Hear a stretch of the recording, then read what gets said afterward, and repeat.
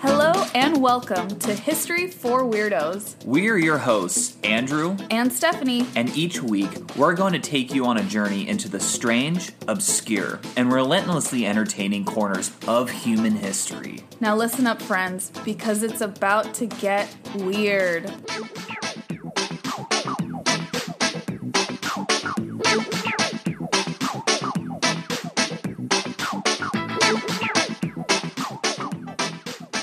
Hello and welcome to episode 7 of History for Weirdos. I'm Stephanie. And I'm Andrew. And we're so happy that you are listening to us right now. That's our bird Delta. She is also happy that you're listening. I don't know if you all could hear that, but we do have a bird and she squawks. So our apologies for the animal background noises that you're bound to hear during this podcast. Yeah, definitely every once in a while you'll hear like little or like Stella just running around being an idiot. And Stella's our corgi. Mm-hmm. She's okay. And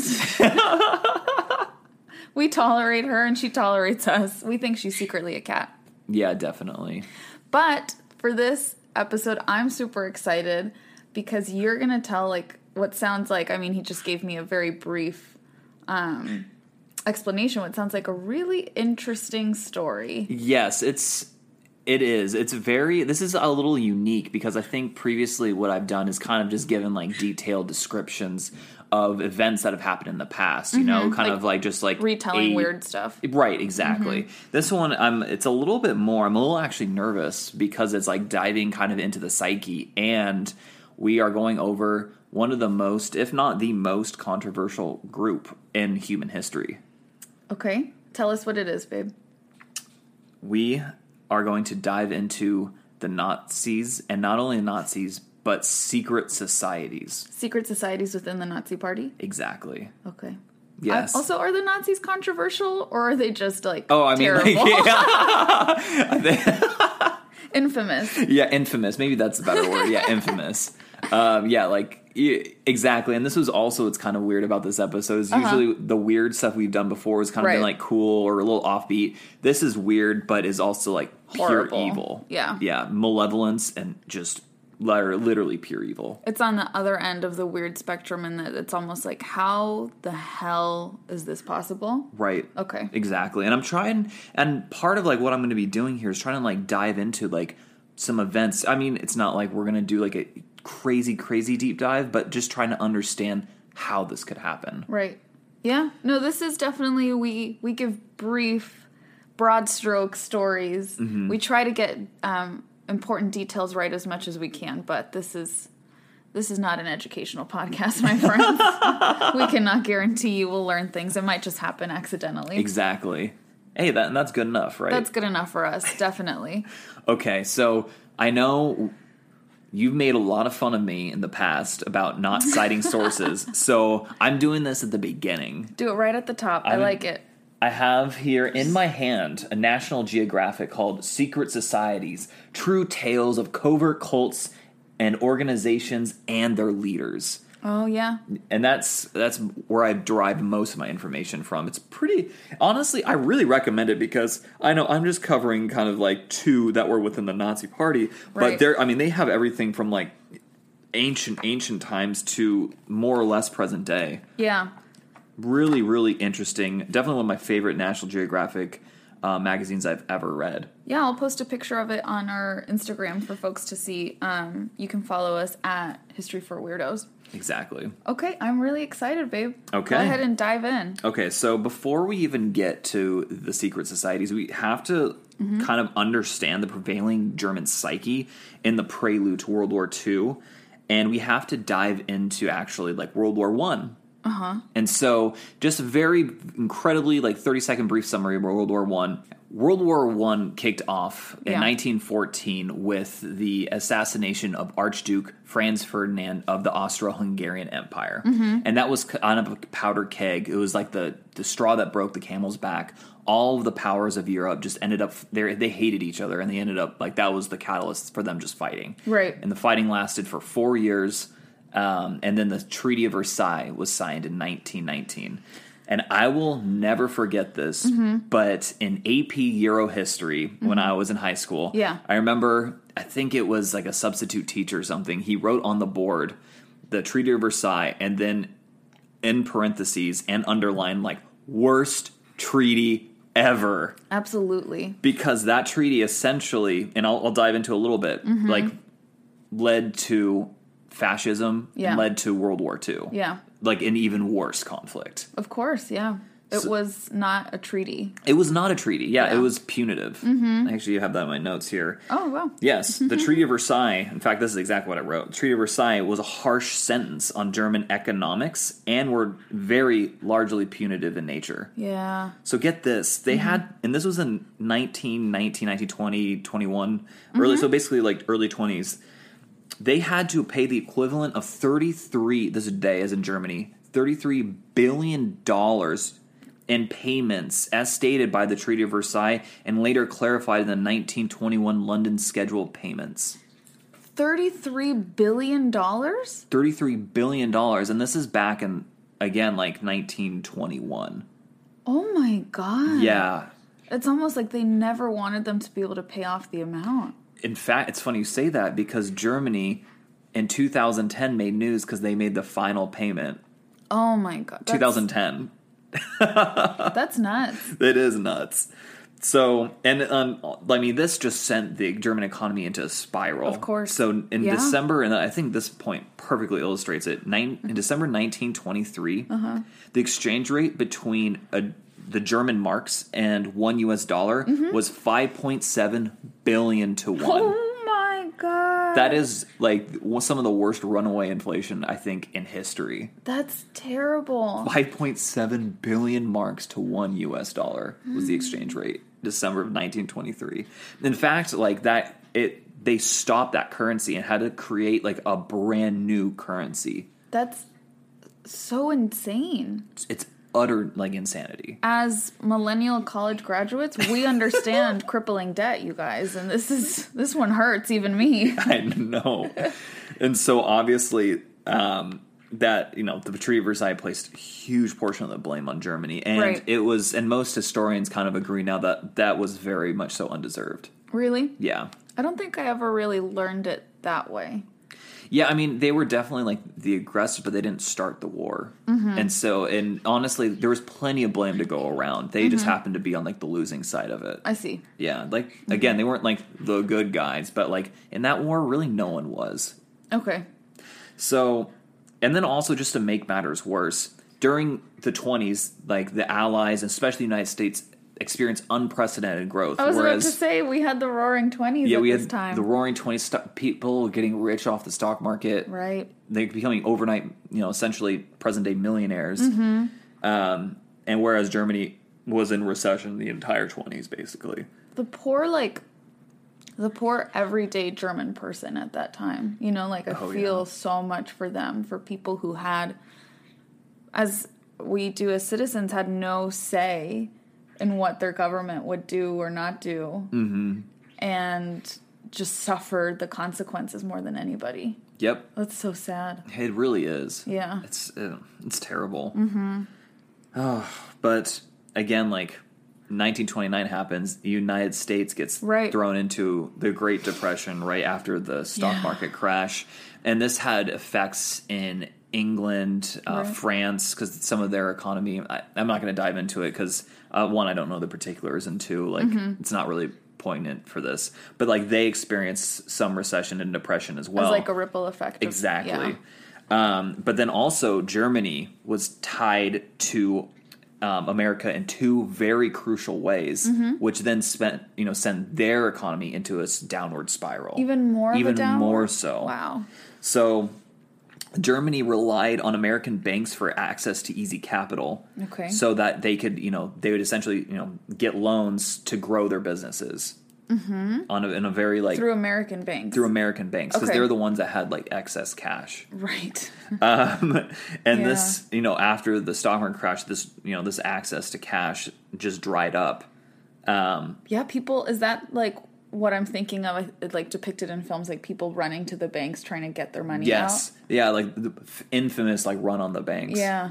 just to get their cash out. And so obviously, American banks couldn't even like lend to Americans. They're not going to be lending to Germans. Exactly. So, and then also the second really important thing is, speaking of that growth that I said earlier, German exporters really relied on American consumers for expansion of their businesses. And the American federal government put up tariffs to protect, domestic companies. That's Yeah. not nice. No. I mean, I get it.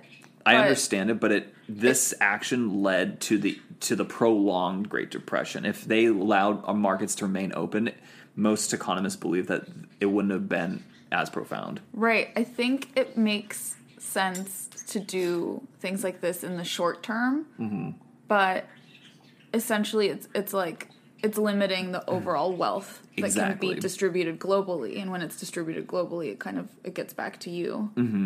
Yeah, I mean that's exactly right. And what happened is, we put up tariffs against other, like pretty much every other foreign entity. They put up tariffs against us, and it was just like everyone boom, was boom, just boom, like boom. being super pouty. Yeah, pretty much. That's exactly what it was. And these German products were now unaffordable to the mass of Americans who were already struggling as it was.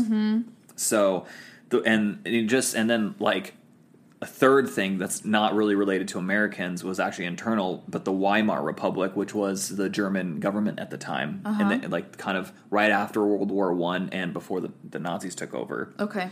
They their response to this whole thing was to raise taxes and to cut employees' wages, which just like literally worst idea ever, man.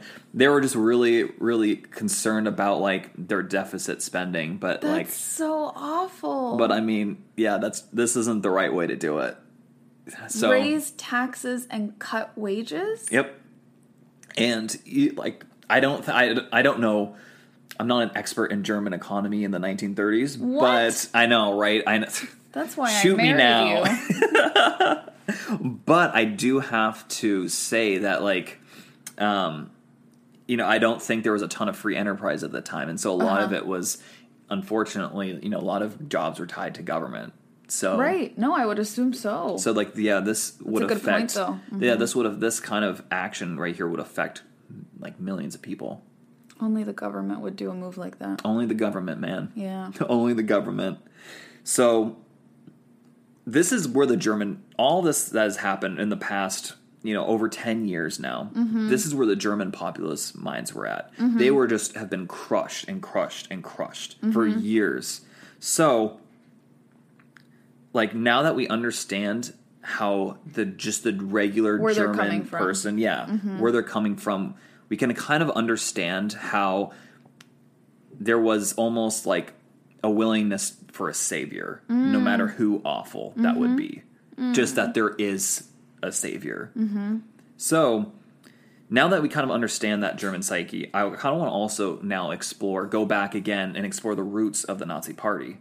Okay. So, predating even the party itself, there was a secret organization called the Thule Society, founded Thule, Thule. Okay. So this isn't an explicit Nazi Party secret organization. However, a lot of like OG Nazis were in the Thule Society. Exactly. Okay. And it'll make sense in a second. They espoused racial dominance of the quote unquote Aryan race, who fought the quote unquote degenerate races for thousands of years. I just threw up in my mouth, everyone. Yeah, it gets worse.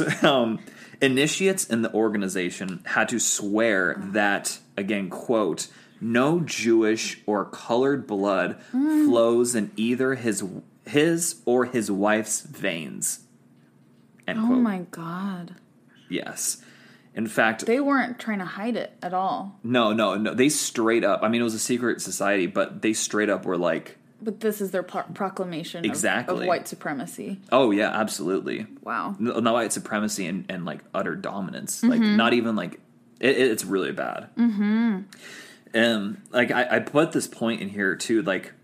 because it kind of illustrates their, like, almost fanaticism there was an artist in the group. I don't know, didn't get a name. Okay. But in 1935, he painted an infamous painting called The Standard Bearer, showing Hitler as an armored knight holding a large swastika flag. And this was reminiscent of the largely Germanic Teutonic Knights from the Crusades. Oh, so Hitler as a crusader. Basically as a crusader. Hitler doing God's work. Yes. Which is very ironic. I'll get to, actually, I'll say that for like a little bit. But it's very ironic. Well, the Crusaders were also jackasses. They were so jackasses. I guess that makes sense. That does make sense, yeah. So this Thule Society attracted, again, like I said earlier, the early members and sympathizers of the Nazi Party and kind of laid the foundation of the party itself. Mm-hmm.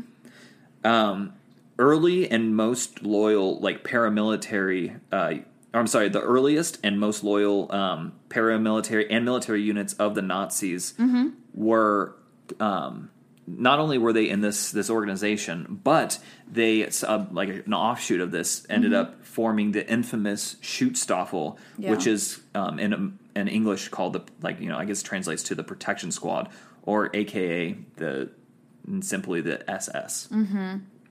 So SS Reichsfuhrer Heinrich Himmler was utterly fascinated by secret societies. I don't know if he was in the Thule Society or not. I think it's safe to assume he probably was. Right.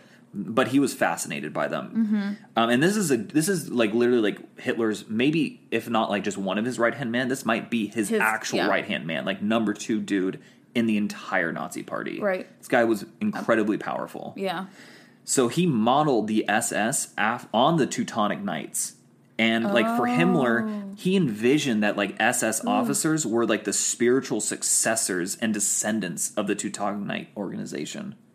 I'm covered in chills this whole time. I know, this is stranger, and this is actual Nazi doctrine here. This is this isn't just some it's deep within the party and it's kind of obscure. No, this is literally the actual Nazi standard. Right. It's insane. Absolutely delusional, cruel, psychotic in the worst ways. Yes. This is... I know, it's... Wow. Yes, it's... I don't even know. I can't put words to it, honestly. I'm kind of at a loss. Yeah, absolutely. It gets even worse. Okay. So, let's keep going. As you can expect from Nazis. This is definitely what we were talking about at the beginning of the episode, where this is weird history and that the weirdness is horrifying. Right. This is the first time I think that this is not a good weird. This is just pure malevolence. Mm-hmm.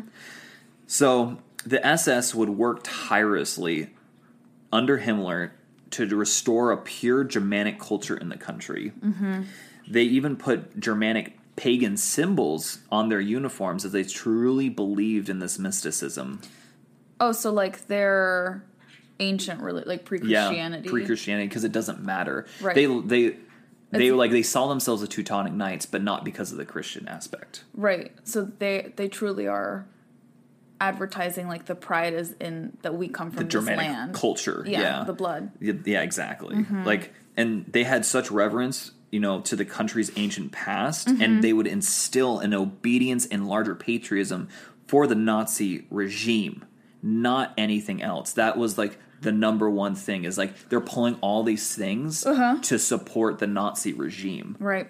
And then ironically, this would come at the expense of organized religion, which the Teutonic Knights revered above all else. Right. The Catholic Church was what they served. Exactly. It's very ironic. Yes.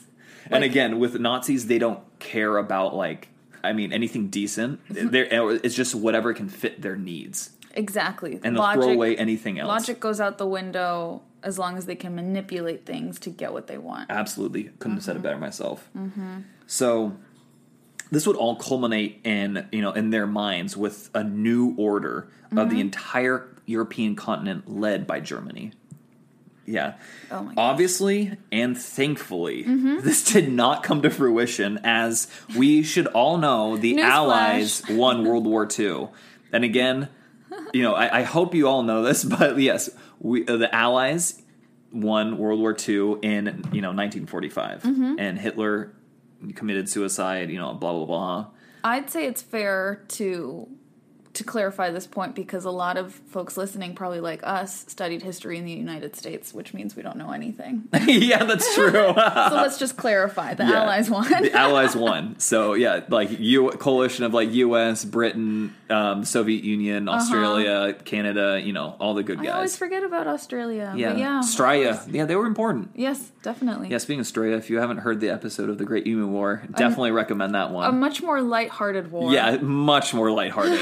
That one's just funny. Yes. Except for the emus. Except for the emus. Rest in peace. Rest in peace, emus. Fallen soldiers. Oh, yeah, and France, too. They were part of the Allies. Yes. Yeah. Mm-hmm. Okay. So I'm just going to pause here and give just a kind of a recap of what happened. So, Germany was, lack of a better term, was in the crapper in the 20s and the early 30s. Absolutely. Gave rise to the Nazis. This was the Nazis had their foundation in just besides idiocy, racial supremacy, bigotry, xenophobia, all the isms that you can think of. All the fun stuff. All the good stuff, yeah. Yeah, Hitler, man, that dude was a peach. Yeah. So, that's, and then, they had these grand visions of conquering all of Europe, spouting their BS to everyone else, and and that a lot of it came from the Thule Society earlier. Mm-hmm. So, mentioning the Thule Society, though, is interesting because that was a catalyst for spreading Nazi ideals. But this next organization I want to talk about was not only spreading Nazi ideals, but was actually responsible for spreading the Nazis themselves. Okay. So this, and I know, I leave that for a little bit of, I want to pause here because it seemed like you're confused a little bit. It is. What does that mean? It is confusing. Because we're going to jump ahead to the end of the war. Okay. So by the close of 1944. Oh, shoot. Yes. You know where it's going now. Yeah. Yes. We're at the end. We're at the end now. It's probably what I'm fearing, isn't it? Yeah. Okay. Keep going. So, the end of 1944, combined American, Canadian, and English invasion force had landed in Normandy and along France and has been marching towards the Rhine. Mm-hmm. And then the war for the Nazis on the Eastern Front wasn't faring much better. Mm-hmm. The Soviets were pushing back, and they were marching on towards Germany. So they were essentially getting like a vice, or squished. They were getting squished back into Germany. Yeah, from both the East and the West. Mm-hmm. A lot of Nazi leadership saw this as the beginning of the end. Okay. They had no illusions. They weren't like Hitler. They were like, we're going to fight back. They're like, yeah, this is over. Like, we're screwed at this point. They saw the writing on the wall. Exactly. They were evil, but they weren't stupid, unfortunately. Yeah. Unfortunately. I know. So this dreams of a Nazi empire were, thankfully, were quickly turning into a twisted fantasy and would never materialize. Yay. It was, during this time, again, like I said, those Nazi officials, according to, famous Nazi hunter Simon Wiesenthal. Famous Nazi hunter. I know. That's a great occupation. That's a very cool I was born job. too late. I mean, they're all dead. Not all, if they're not all dead, it's like they're in their 90s. It's like... They're close to it. Yeah, it's like jackass. But you could be a Nazi hunter and just find the really old guys and just be like, jackass. Yeah. And then they just have a heart attack and die. Oh, that's amazing. Okay, so this dude, Simon Wiesenthal, dope Nazi hunter, he theorized that it was around this time that the Nazis decided to create a secret organization to transport themselves, colleagues, and family to safety after the Nazi regime's inevitable collapse. They had a backup plan. And unfortunately with Nazis, they were very, very efficient, and they could get things done. Mm-hmm. Very unfortunate. This organization became known as Odessa, an acronym that in German was stood that, and but in the way it translates to English is the Organization of Former SS Associates.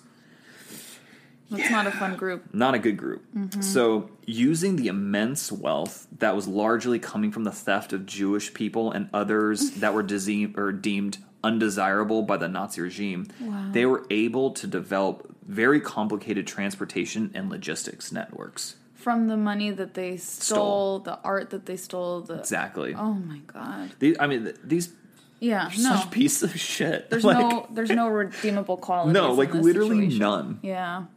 This groundwork set the stage for delivering its members to countries that were sympathetic to the Nazi regime. No.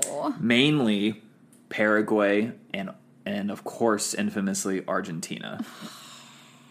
¿Por qué? I know the Latina in you is like, no. Don't bring them over here.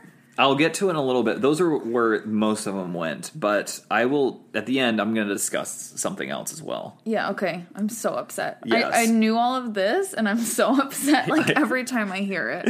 Yeah. It's really upsetting. Not going to lie. So, these members were given really well-forged documents establishing new identities and quote-unquote, like, legends.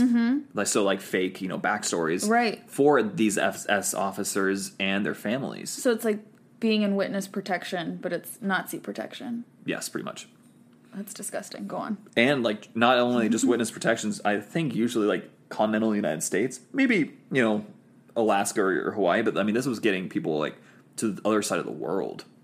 It's pretty, while they're essentially under siege, right, from both sides. Oh, my God. So, and these, oh, my God, get this, though. These documents were so good that these former SS officers were even hired by, like, the U.S. Army to be truck drivers shuttling people and goods across the country because they just thought, like, oh, yeah, they're normal people. These documents check out. Oh, my God. So we unknowingly and unwittingly were, like, helping them out, our U.S. Army.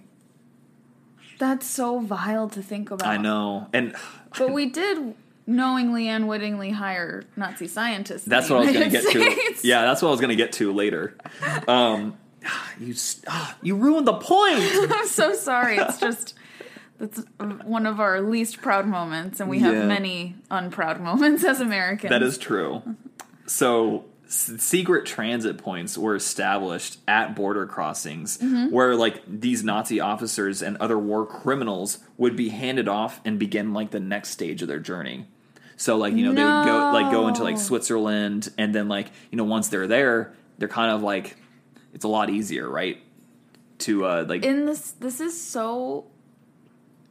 pissing me off so much because that's exactly how Jewish people and lots of other minority groups had to flee from them, and now they're just kind of like, oh, we're gonna do the same thing and save our own skin. Exactly, using the wealth that they stole from these people. Right. It's so messed up. Erg. So, I know. Basically, most of these people would eventually find their way into, South American regimes, countries with regimes that were sympathetic to the Nazi cause. So it's like, just to clarify, it's like the governing body of Argentina or Paraguay were aware.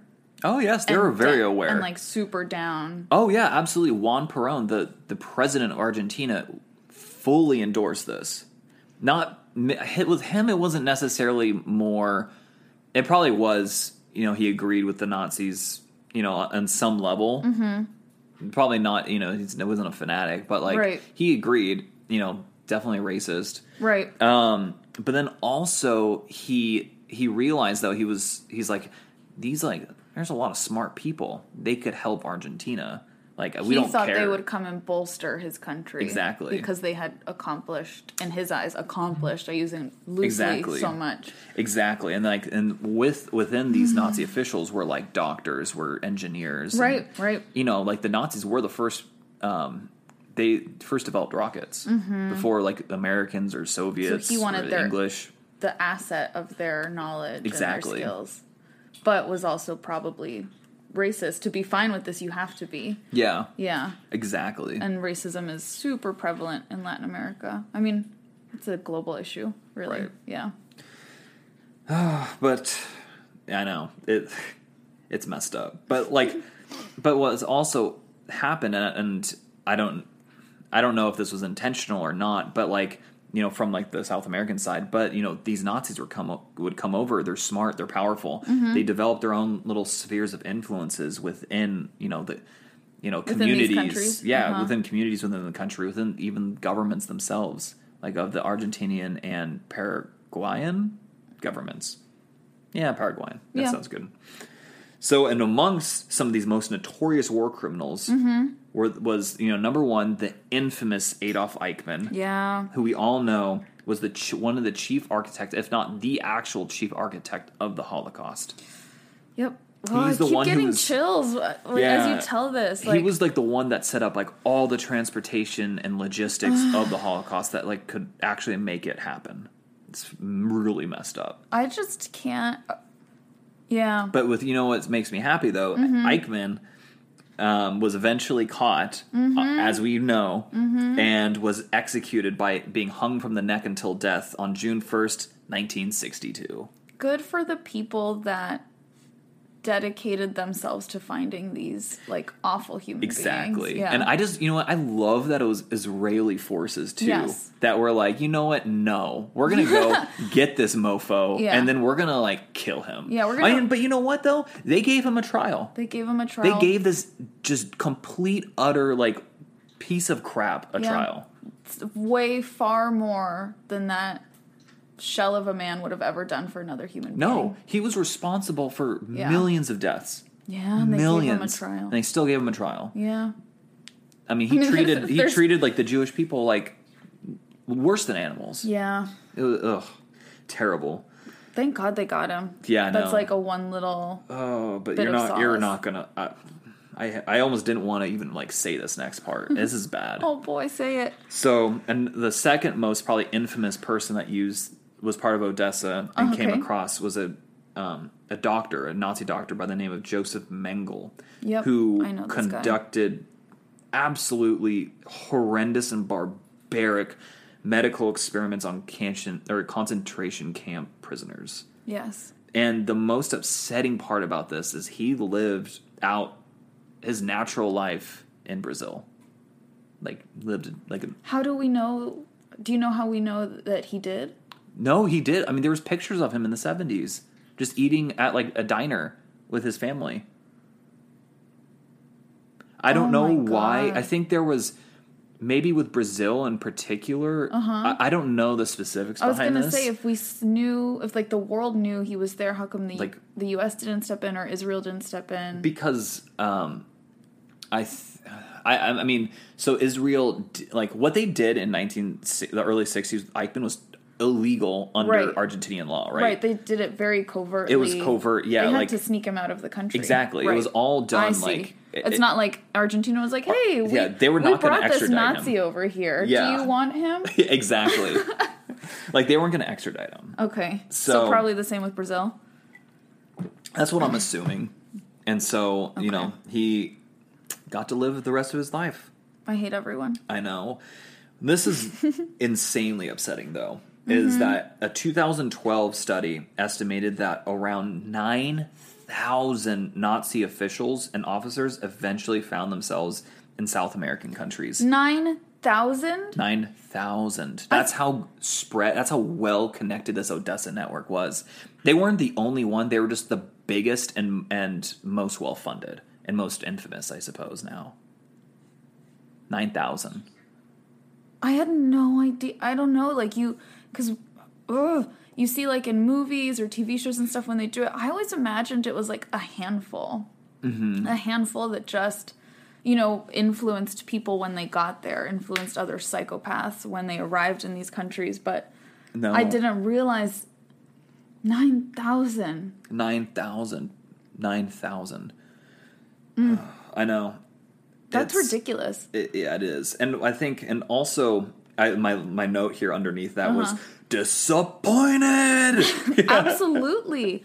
So, is Odessa's like, it's just like a secret, like, shoot off of it's just like a, almost like a group membership style thing. Of like former SS officials. Yes. Yeah.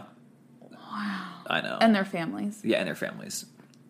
So, I know it's absolutely nuts. I mean, I it's hard for me to like put words to it, but I think also, but like I do want to make one point here is that like I've been picking or what seemingly is picking a lot on like South American countries, particularly Argentina and Paraguay, but I mean, the United States, the Soviet Union were also very much so complicit in taking and pardoning these, Nazi war criminals that conducted terrible experiments, but were like brilliant, and we could use them for our own means, like our like own. I'm pretty sure like our rocket program, that got us to the moon, definitely had people from the Nazi Party. Yeah, that helped. I mean.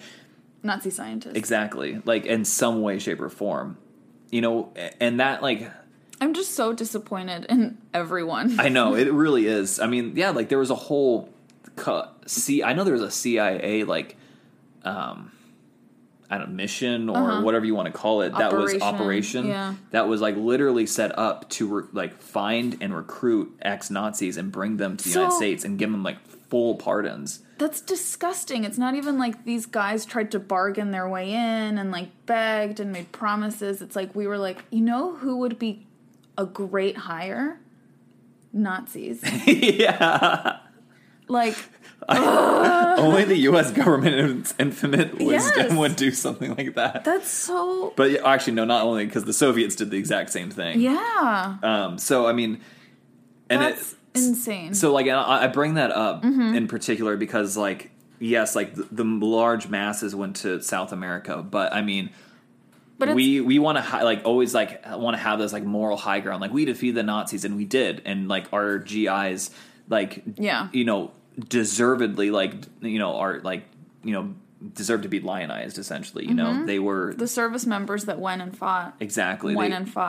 And did what they needed to do. It's like the larger leadership that were just equal. Some like generations like give all and some take all, and they were definitely the former. That generation gave their all. So